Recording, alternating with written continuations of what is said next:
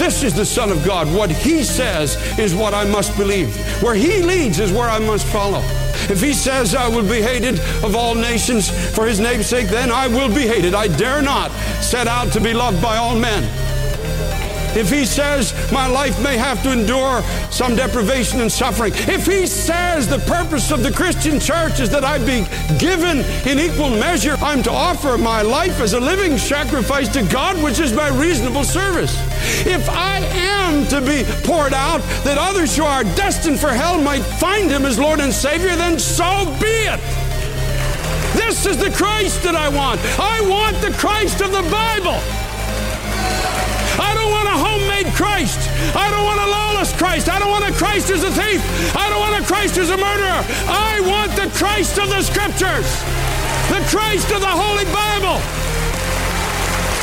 The Christ who says, I've got an appointed place for you in my body and in my kingdom, and I will guide you into that place, and in that place you will live a life that brings honor and glory to my name.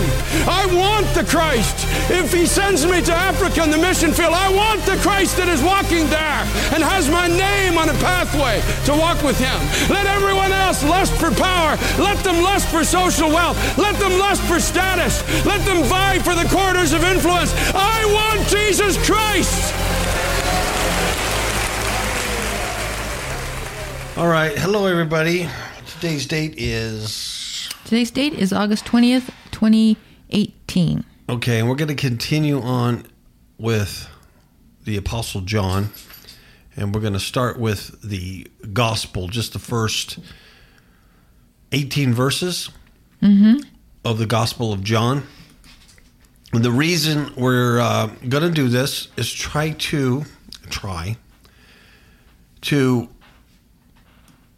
see the biblical Jesus, who the Messiah really is throughout eternity, so that we know the difference between the Cheez-Its and the phony Christ and, the false Christ and the Antichrist, so that we have some foundation of who it is that we actually worship and serve and emulate, who our Savior is, who our Messiah is, and that's God made flesh, right?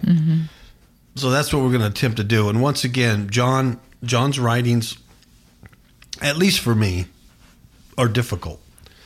They're very spiritual. They're deep. They're layers upon layers. Somewhat it's repetitive as he builds, and it's just a whole different culture and mindset and new things that it's not possible for me to know. And, he witnessed all this stuff, and he was an eyewitness to the glory of Christ on earth. And I'm sure he had some difficulty trying to put that down in writing too.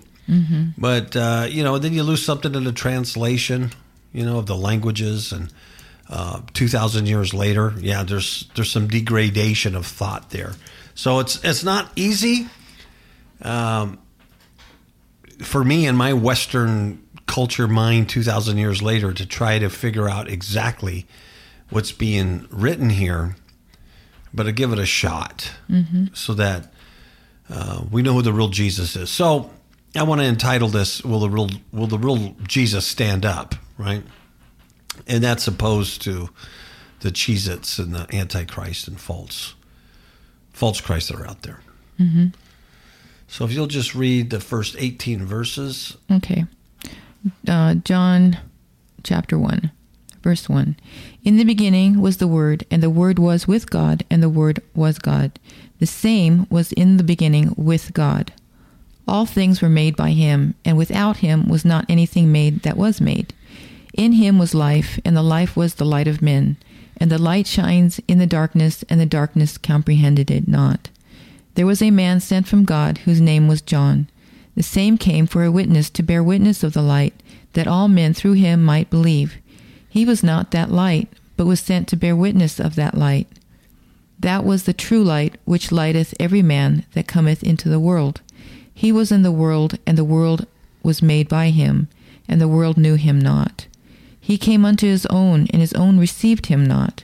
But as many as received him, to them gave he power to become the sons of God, even to them that believe on his name, which were born not of blood, nor of the will of the flesh, nor of the will of man, but of God. And the Word was made flesh, and dwelt among us. And we beheld his glory, the glory as of the only begotten of the Father, full of grace and truth. John bare witness of him, and cried, saying, This was he of whom I spake. He that cometh after me is preferred before me, for he was before me. And of his fullness have all we and of his fullness have all we received, and grace for grace. For the law was given by Moses, but grace and truth came by Jesus Christ. And no man hath seen God at any time. The only begotten Son, which is in the bosom of the Father, he hath declared him. Demons in My Marriage Bed, a true story of spiritual warfare, changed the way my spouse and I conduct spiritual battle, and has increased our alertness level to the tactics of Satan. This is an excellent training manual for building a stronger marriage by exposing the tactics your enemies use against you. From all online digital retailers, God bless you all. Okay. And there's a lot there. There's so much there. There's no way we're going to touch on everything. Yeah, even break the surface of this. But in the beginning, this is from all time, eternity past, of created existence. There's time immortal, right? Mm-hmm. The Word, or the Logos, was with God. That's right. Christ was with God from all time, eternity past. As Genesis 1:1 says, in the beginning God created the heaven and the earth. Yes. And I just want to break down the word Logos a little bit, because that's, it's a tripping point for me, because what exactly does that mean? In the Greek, it's something said, including a thought. By implication, it could be a topic, a subject, a discourse. Was Christ the discourse of God? I don't know. It's the reasoning, the mental faculty. It could be the expression, mm-hmm. or the intelligence type of thing. So in King James, it's translated word. Oftentimes it's used just like the regular word, like a regular communication. Mm-hmm. And so is Rhema. It's hard for me to understand sometimes the difference between the two. Mm-hmm. And it's translated also as saying or account or speech. But Christ here, the eternal Christ, is referred to as the Word mm-hmm. by John. Yeah, and it's almost like the Word, the Logos, is actually the substance of God himself. The Rhema is the word that he's actually speaking. The actual things that vibrate the ear. Mm-hmm. The Rhema, the actual, okay. But the Word is something that's declared, mm-hmm. Manifested to people. Okay. Well, this Logos, right, that we know as Messiah, was from the very beginning, and it was with God. It was with him, mm-hmm. right? So it's that word "with" is separate. Okay, it's there's God, which is always considered a father, and then this Logos that was with the Father. Yet the next line is, and the Word, this Logos, was God. So it was with God, but it also was God. Mm-hmm. And this is what I mean. I mean, you can read the Gospel of John real quick and just go over it real quick and miss all this stuff. But this is hard to get your head around. Mm-hmm. To go, well, how can you be with and also be it? Mm-hmm. Right? Right. But that's what it was. So the Word was God. So it's the manifestation or the expression of God mm-hmm. to others, to us, to the world. It says in the New Testament, too, that in Christ is all knowledge and all wisdom in him. And it harkens back to Proverbs, when they're talking about wisdom, the wisdom of God, that it says that the Lord possessed me in the beginning of his way, before his works of old, and I was set up from everlasting, from the beginning, or ever the earth was, when there was no depth, depths I was brought forth, where there are no fountains abounding with water, before mountains were settled, before the hills was even brought forth. And while as yet he had not made the earth, nor the fields, nor the highest part of the dust of the world, when he prepared the heavens, I was there. When he set a compass upon the face of the depth, when he established the clouds above, when he strengthened the fountains of the deep, when he gave to the sea his decree, that the water should not pass his commandment, when he appointed the foundations of the earth, then I was by him as one brought up with him. I was daily his delight, rejoicing always before him, rejoicing in the habitable part of his earth, and my delights were with the sons of men. That's the Logos. Yeah, it is. I mean, no doubt about it. That's what it is. And as hard as it is for me to get my head around that, or even try to the thing is, you can't understand it on the human level of what exactly that entails or what that is. You're absolutely right. That is the Logos. That's Messiah in eternity past. Right. And while these things, the beginning of these things that were made that have time, they have a beginning and an end, he was even before that. Yeah. And will be after that, where there's eternal, no time. Absolutely. In John 17:5, he's praying to the Father, and he says, "Glorify thou me with thine own self, with thine own self, with the glory which I had with thee before the world was." Mm-hmm. So he declares it, and in verse 24, he's also praying to the Father for his disciples, and he says, "For thou lovest me before the foundation of the world." Mm-hmm. So it's pretty clear, and like you just read in Psalms, biblically, the Logos or our Messiah has existed before time even began. Mm-hmm. Okay, and was with God, and also was God. Right. Right. So having a conscious, personal existence distinct from God, because he's as the person that was with God, but he's also inseparable from him and associated with him.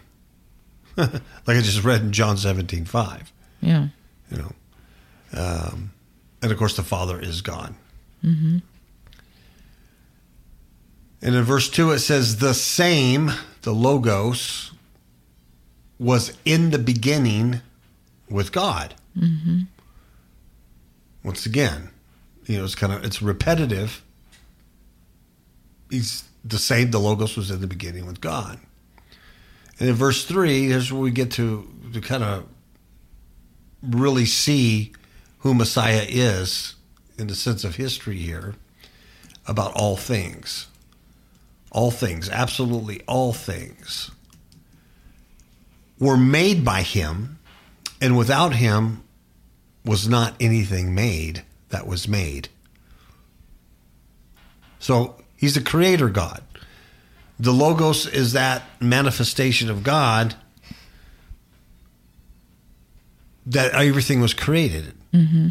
In Colossians 1:16 it says, "For by him were all things created that are in heaven and that are in earth, visible and invisible, whether they be thrones or dominions or principalities or powers.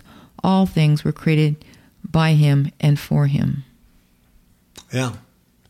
And later on in verse 10 in this John 1, we'll see that he was in the world didn't know him, but the world was made by him. Mm-hmm. Yeah, made by him. And there's another one there in 1 Corinthians 8:6 too. "But to us there is but one God, the Father, of whom are all things, and we in him, and one Lord, Jesus Christ, by whom are all things, and we by him." Paul's writing is not much more clear than John's. Right? We lose something in 2,000 years gap. Stuff's written 2,000. We lose something from the Jewish church, the Jew to the Gentiles now, and we lose a lot in translations. Mm-hmm. So it's just by the grace of the Holy Spirit that we have anything, right? Mm-hmm. Sometimes it's really, really hard. So verse 3, "All things were made by him, and without him was not anything made that was made." And in 4, "In him was life." life. That's the Zoe, which is life, the state of being alive.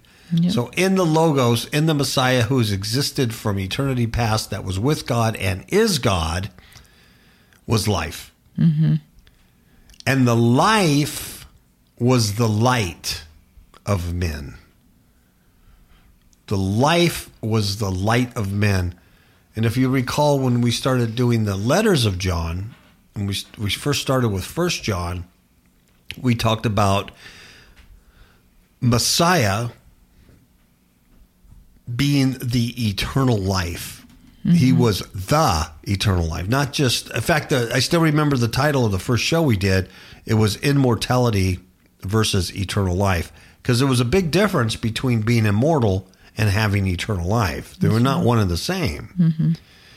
And the big difference was that immortality was just living forever. Eternal life was having Christ, because he is eternal life. Right. He existed before everything. Exactly. And 1 John 1:5 says, this is the message that we have heard from him, and we declare to you that God is light, and in him is no darkness at all. Yeah. Yeah. And the life was the light of men. Light of men. So the light there is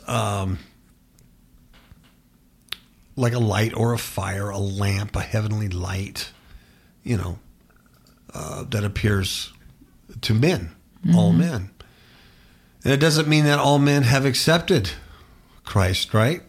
Of course not. But he was available to all men. To all men. That's right. Because the Lord is my light and my salvation. Yeah. And all men could seek the true light. And that light is knowledge, integrity, it's intelligence, it's willing subjection to God, it's love to him, wisdom, it's purity, it's holy joy. It's that fountain of original life that's available. Did you happen to read Psalms 36:9 on that? No. No, but that says, for with thee is the fountain of life. In thy light we shall see light. Yes. Referring to Messiah back in the prophetic Psalms. So we're getting a picture of what the real Jesus is like. That's why I'm saying, will the real Jesus stand up? Yeah. And in Psalms 119 it says, thy word is a lamp unto my feet and a light unto my path. That's Jesus right there. That's Jesus. That's Messiah. So that's when you're looking at the real Messiah, the real Jesus, the real biblical Jesus, you're looking at God, you're looking at the Logos of God that was with God, that is God, that existed through eternity past, and that created all things. All things. Kind of hard to be what do you call it? Evolutionary Christian. And they have those. They're Christians, but they also believe in them. To them, it's not a theory, the theory of evolution. But all things are made through the Logos, through a Messiah. That's what the scriptures say. So there's no debate about that. All things were made by intelligent design. That's right. By the Logos of God. So he existed before, and he's eternal life. He is life, eternal life. That's the power that he gives us when we receive him through faith. And that life is light for all men, because it's a very dark world. That's right. And this is what John's laying the foundation. He's building it brick upon brick, see, and showing you who Messiah is before he comes on scene in the flesh. And that then we see John the Baptist come into the scene. But the Apostle John is laying all of this out prior, so you know exactly who he's talking about. Right. Okay? And the light, verse 5, right? And the light shineth in darkness, and the darkness comprehended it not. Yep. So here's this eternal life that is light to all men, right? Mm-hmm. And it shines in darkness, or this dark fallen world. Mm-hmm. Because all of mankind, all of humanity is sitting in this darkness, in this shadow of death. And without Christ, there's no way to find truth. That's right. Or holiness, or any escape out of it. It is a prison planet. Mm-hmm. And in this thick darkness, in this, blindness that Satan has blinded the world with, here comes the light of the world, the light of the word, I should say. He's the light of all men, but he's the light of the word, right? Mm-hmm. And men, if they will accept this, if they will receive this, they can receive the eternal life itself. That's Messiah. That's what he brings. So anything else that's bringing, prosperity, jets, $1 million houses, money, that's not Messiah. That's a Cheez-Its. Mm-hmm. The real Messiah came to bring light, and through that light, life to the world. That's right. And Jesus said, in this condemnation, this is the condemnation, that light has come into the world, and men love darkness rather than light, because their deeds were evil. Oh, yeah. And Jesus even said that I am the light of the world, and he that follows me shall not walk in darkness, but have the light of life. Yeah. And in verse 5 it says, and the light shineth in darkness. So that's good, right? If it would end there. Mm-hmm. You say, well, Christ came, Messiah came, he's a creator God, he was with God, he is God, all things exist because he created them, he's the light, he's the everlasting life, and it'd be fine if it just ended, and the light shineth in darkness, and we could all go our merry way. Mm-hmm. But here's the rub. It says, and the darkness comprehended it not. In other words, it did not take it in. Mm-hmm. It just... It rejected it. Yeah. It just, it couldn't understand it. Now in 1 Corinthians 1:21, Paul writes, for after that, in the wisdom of God, the world by wisdom knew not God. Mm-hmm. It pleased God by the foolishness of preaching to save them that believe. They just didn't get it. Mm-hmm. It's like the word comprehended here. I'm not going to try to pronounce it, but it means to seize or possess, to apprehend, to take. So mentally, to lay hold of it mentally, to appropriate it, to seize upon it. The world couldn't do that. The world couldn't do that at all. Mm-mm. And there's the rub. There's the problem, right? Yep. At verse 6, there was a man. Now the Apostle John is now introducing John the Baptist. Mm-hmm. John the Baptist. And as he does this, like I said, in his writings, which I find hard to comprehend many times, but nothing's written by accident. He's building on stuff. And here he's like building to his, his grand thesis for this full statement. And that grand thesis, I'm going to go ahead and do a spoiler alert, is in verse 14. And that grand thesis, and the Word was made flesh and dwelt among us. Mm-hmm. And we, he's talking about him and the apostles that followed Christ. And we, John the Apostle, beheld his glory, the glory as of the only begotten of the Father. You see, he was with God and was God, mm-hmm. the Logos of the Father, full of grace and truth. And that is the thesis of the Apostle John as he builds. That's what he's going to. He's trying to introduce you to this God who totally existed, who created everything, who's now walking on the earth in flesh. Wow. Yeah. And that's where the faith comes in. That's what you believe on. Okay? Mm-hmm. So in verse 6, he says, there was a man sent from God whose name was John. That's John the Baptist. And he says, and the same came for a witness to bear witness of the light. That's what John the Baptist's purpose was, to bear witness of the light. Yeah, to testify that Jesus is the one that we've been waiting for. Yes. Now, you got to remember, in the intertestamental period of Israel, after they were taken captive from Babylon, up to this point, they returned to the land under King Cyrus and rebuilt. But up to this point, the prophetic word had been silenced. There was no prophets in the land for 400 years. Keep that in mind. The 400 years between the testaments wasn't silent. There was a lot of stuff going on. But the prophetic voice was not there. That was God's intention. He prophesied that would happen. And so when John the Baptist comes on scene, it's like a big deal because this is the first prophet you've had in 400 years.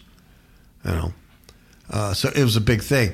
So that's why all the Pharisees and scribes and stuff were asking him if he was the Messiah or Elijah or a prophet, that Moses spoke about. And he said no.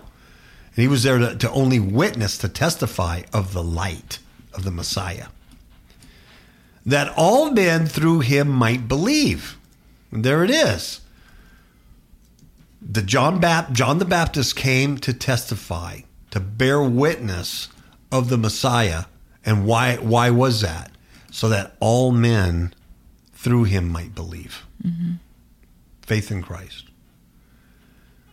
Verse 8, he says, he was not that light. John the Baptist was not that light, but was sent to bear witness of the light.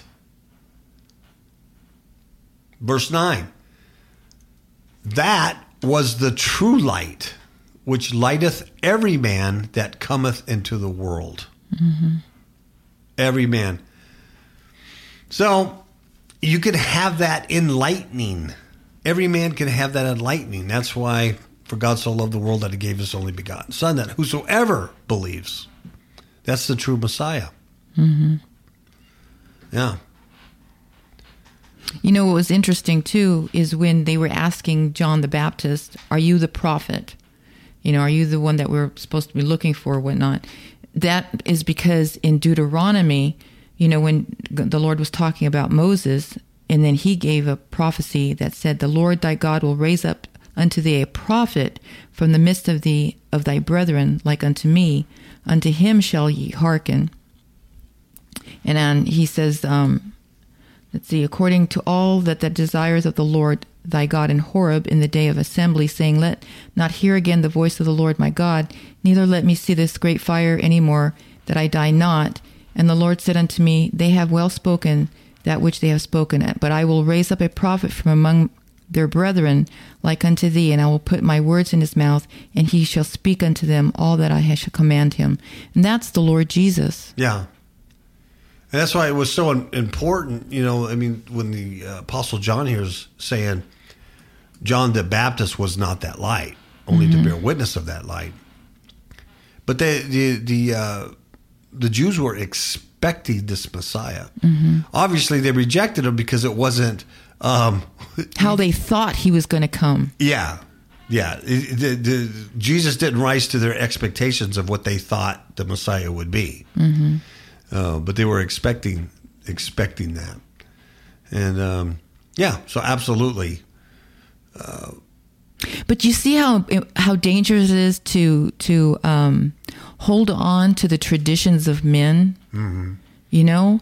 Because what we may think, what we were taught in the past, might not exactly be what God had meant. And so you have to have ears to hear what the Spirit says, so that if you do hold on to a tradition that's not what God initially meant, that you should be able to go, you know what, I can discard that because this is what the Spirit of God is saying. Yeah. That's absolutely it. When you're dealing with tradition and because stuff that's like what that. these people were doing. They were holding on to a tradition that they were being taught, Yeah. and they missed the Christ. An interpretation that they had just passed on and on of how it was going to be. That wasn't necessarily true. God's ways are not our ways, right? That's right. So we'll continue on. In John 12:46, so, in dealing with this light, that says, Jesus says, I am come a light into the world, that whosoever believeth on me should not abide in darkness. That's why he's coming. This is what the apostles setting up, so that you know who you're reading about, who you're believing in. And in 16:28, I came forth from the Father and am come into the world again. I leave the world and go to the Father. Once again, he's talking about his eternal deity. 1837, he's dealing with Pilate. I won't read the whole thing. But Pilate says, are you a king? And this and that. And Jesus says, to this end was I born, and for this cause came I into the world. 1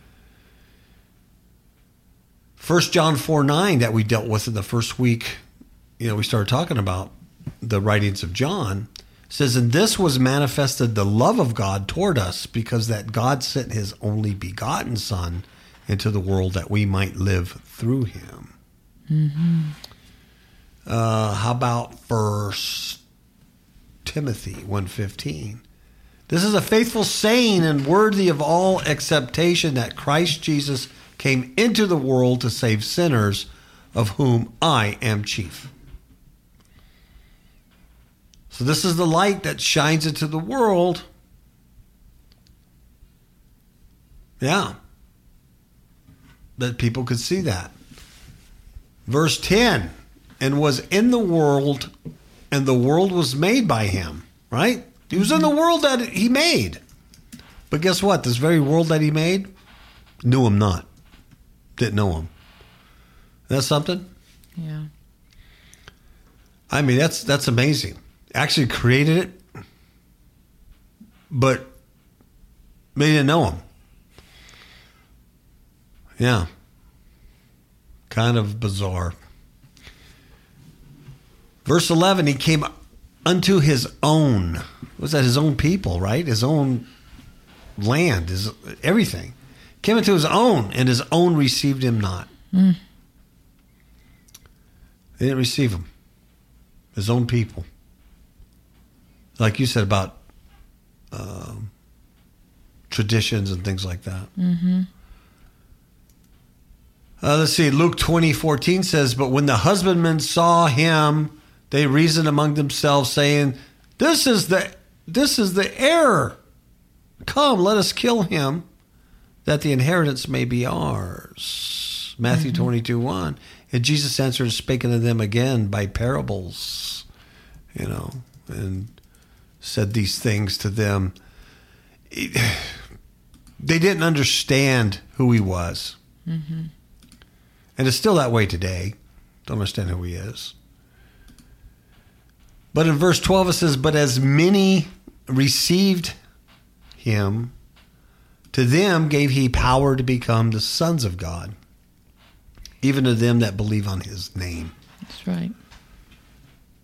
And that's a big coup de grace right there.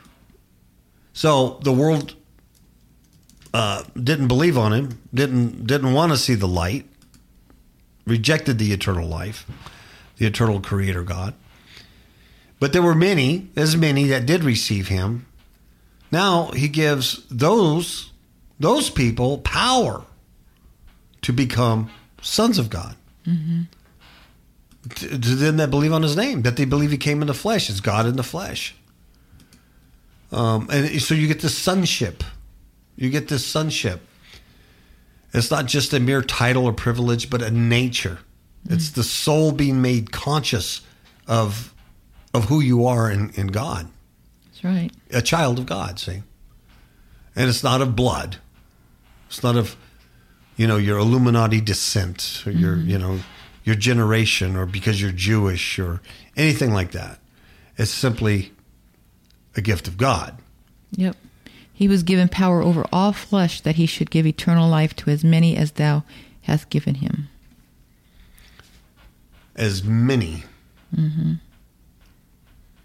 And in verse 13, which were born not of blood, nor of the will of the flesh, nor of the will of man, but of God. Mm-hmm. That's how you're reborn, of God, not for anything anybody else does. And that's how you know the real Messiah also, as opposed to Cheez-Its and false messiahs and things like that. There's no working for your salvation. Your salvation's a free gift. You become the Son of God. Your nature changes because God changes it, not because you do ritual. That's right. Anyway. Well, that's what it comes. When people say, "Oh, just before I die, I'm gonna say that prayer and get to heaven." Yeah. That's telling us that by his own will, he can do this. But it's not. People tend to forget it's the leading of the Holy Ghost. And it's the power of the Holy Ghost that saves us. Yeah, because you can't come. No man comes to the Father except through Christ. The Spirit draws people. If you're not drawn, you just can't make that conscious decision. Oh, I think I'm going to just go be a Christian. I'll be okay. It's you can't have fire insurance. There's no fire insurance like that. Yeah, that's why we can't boast before God. Mm-mm. Mm-mm. And that's the difference between a real Messiah and a phony Messiah, too. Because the phony Messiah will give you fire insurance. I'll give you an example. I was talking to a gentleman just a couple of weeks ago, and he was a Mormon. Well, we're around a lot of Mormons here, a lot of Mormons. It's Mormon country. So it's not surprising. He was from Utah, and he was a Mormon. And in the conversation, he was telling us that, I don't know how to say it, but he wasn't a staunch practicing Mormon. He didn't go to temple every week and do all this stuff. He considered himself Mormon, but he wasn't a real good Mormon, I guess. Mm-hmm. But he reached into his shirt and pulled out a piece of his Mormon underwear. They wear the special Mormon garments. Oh yeah. So he reached into his shirt and he pulled this out and he showed us, and he goes, I just wear these for fire insurance. Mm-hmm. That's what he said. So in his mind, even though he's not a good Mormon and doesn't practice the Mormon religion like he should, he still wears the special undergarments, thinking that'll keep him out of hell. Yeah. And so that's how you know that that's not the right Messiah, because there's nothing you can do about that. Mm-mm. He gives you the power to become sons of God. He changes your nature. You don't have to wear special undergarments or do these things. So that's the real Jesus standing up. That's right. Verse 14, and this is the thesis here. And the Word, the Logos, was made flesh. That everything John is just writing about building up about the Messiah, he now tells you this very deity that existed before all time, that created everything, that was with God and was God, and he's eternal life, and he's the light of the world. That deity I'm talking about has become flesh and dwelt among us. Christ was here. God was here on this earth. That's right. It looked just like us. He was made of the seed of David according to the flesh, is what Scripture says. Yeah. Prophesied in the Psalms. And in parentheses, John says, and we beheld his glory. The glory as of the only begotten of the Father. See how he's begotten? He comes out of the Father. He emanates the Logos. Into parentheses. Full of grace and truth. And that's what John's trying to get to here. He's introducing you to the real Messiah. And in verse 15, it says, John bare witness of him. This is John the Baptist, by the way. John the Baptist bare witness of him, the Logos, the one made flesh, and cried, saying, This was he of whom I spake. He that cometh after me is preferred before me, for he was before me. And John's bearing witness to this. Mm-hmm. It's not me. I'm not the prophet. I'm not the great guy. This one is. And you know what? Notice that he said, This was he of whom I spake. He that cometh after me is preferred before me, for he was before me. Mm-hmm. But it was, I don't know if it was this scripture or not, but it was actually God himself, the Father, that told him when the Spirit lights on him. Oh, yeah. That's the one. Yeah. Yeah. The Gospel of John, I think it just, as you read down the verses, it says, it's kind of what he bear witness. He bear witness of the Holy Spirit, lighting on him. And the other Gospels actually have the Spirit descending on him at the baptism. Mm-hmm. I just think that's cool. Yeah. In verse 16, he says, And of his fullness have all we received, and grace for grace. Mm-hmm. Or in other words, grace upon grace.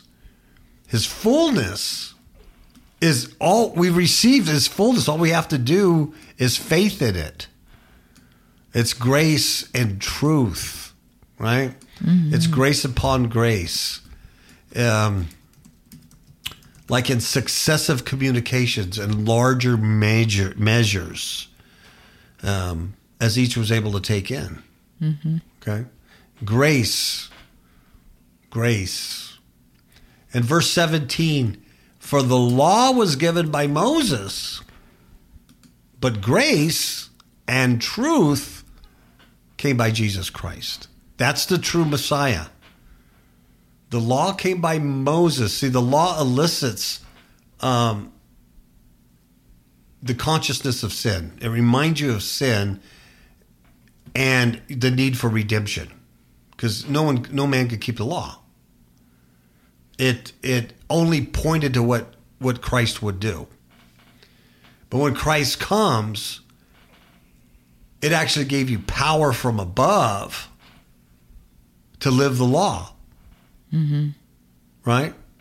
In Romans 6:14, Paul writes, For sin shall not have dominion over you, for ye are not under the law, but under grace.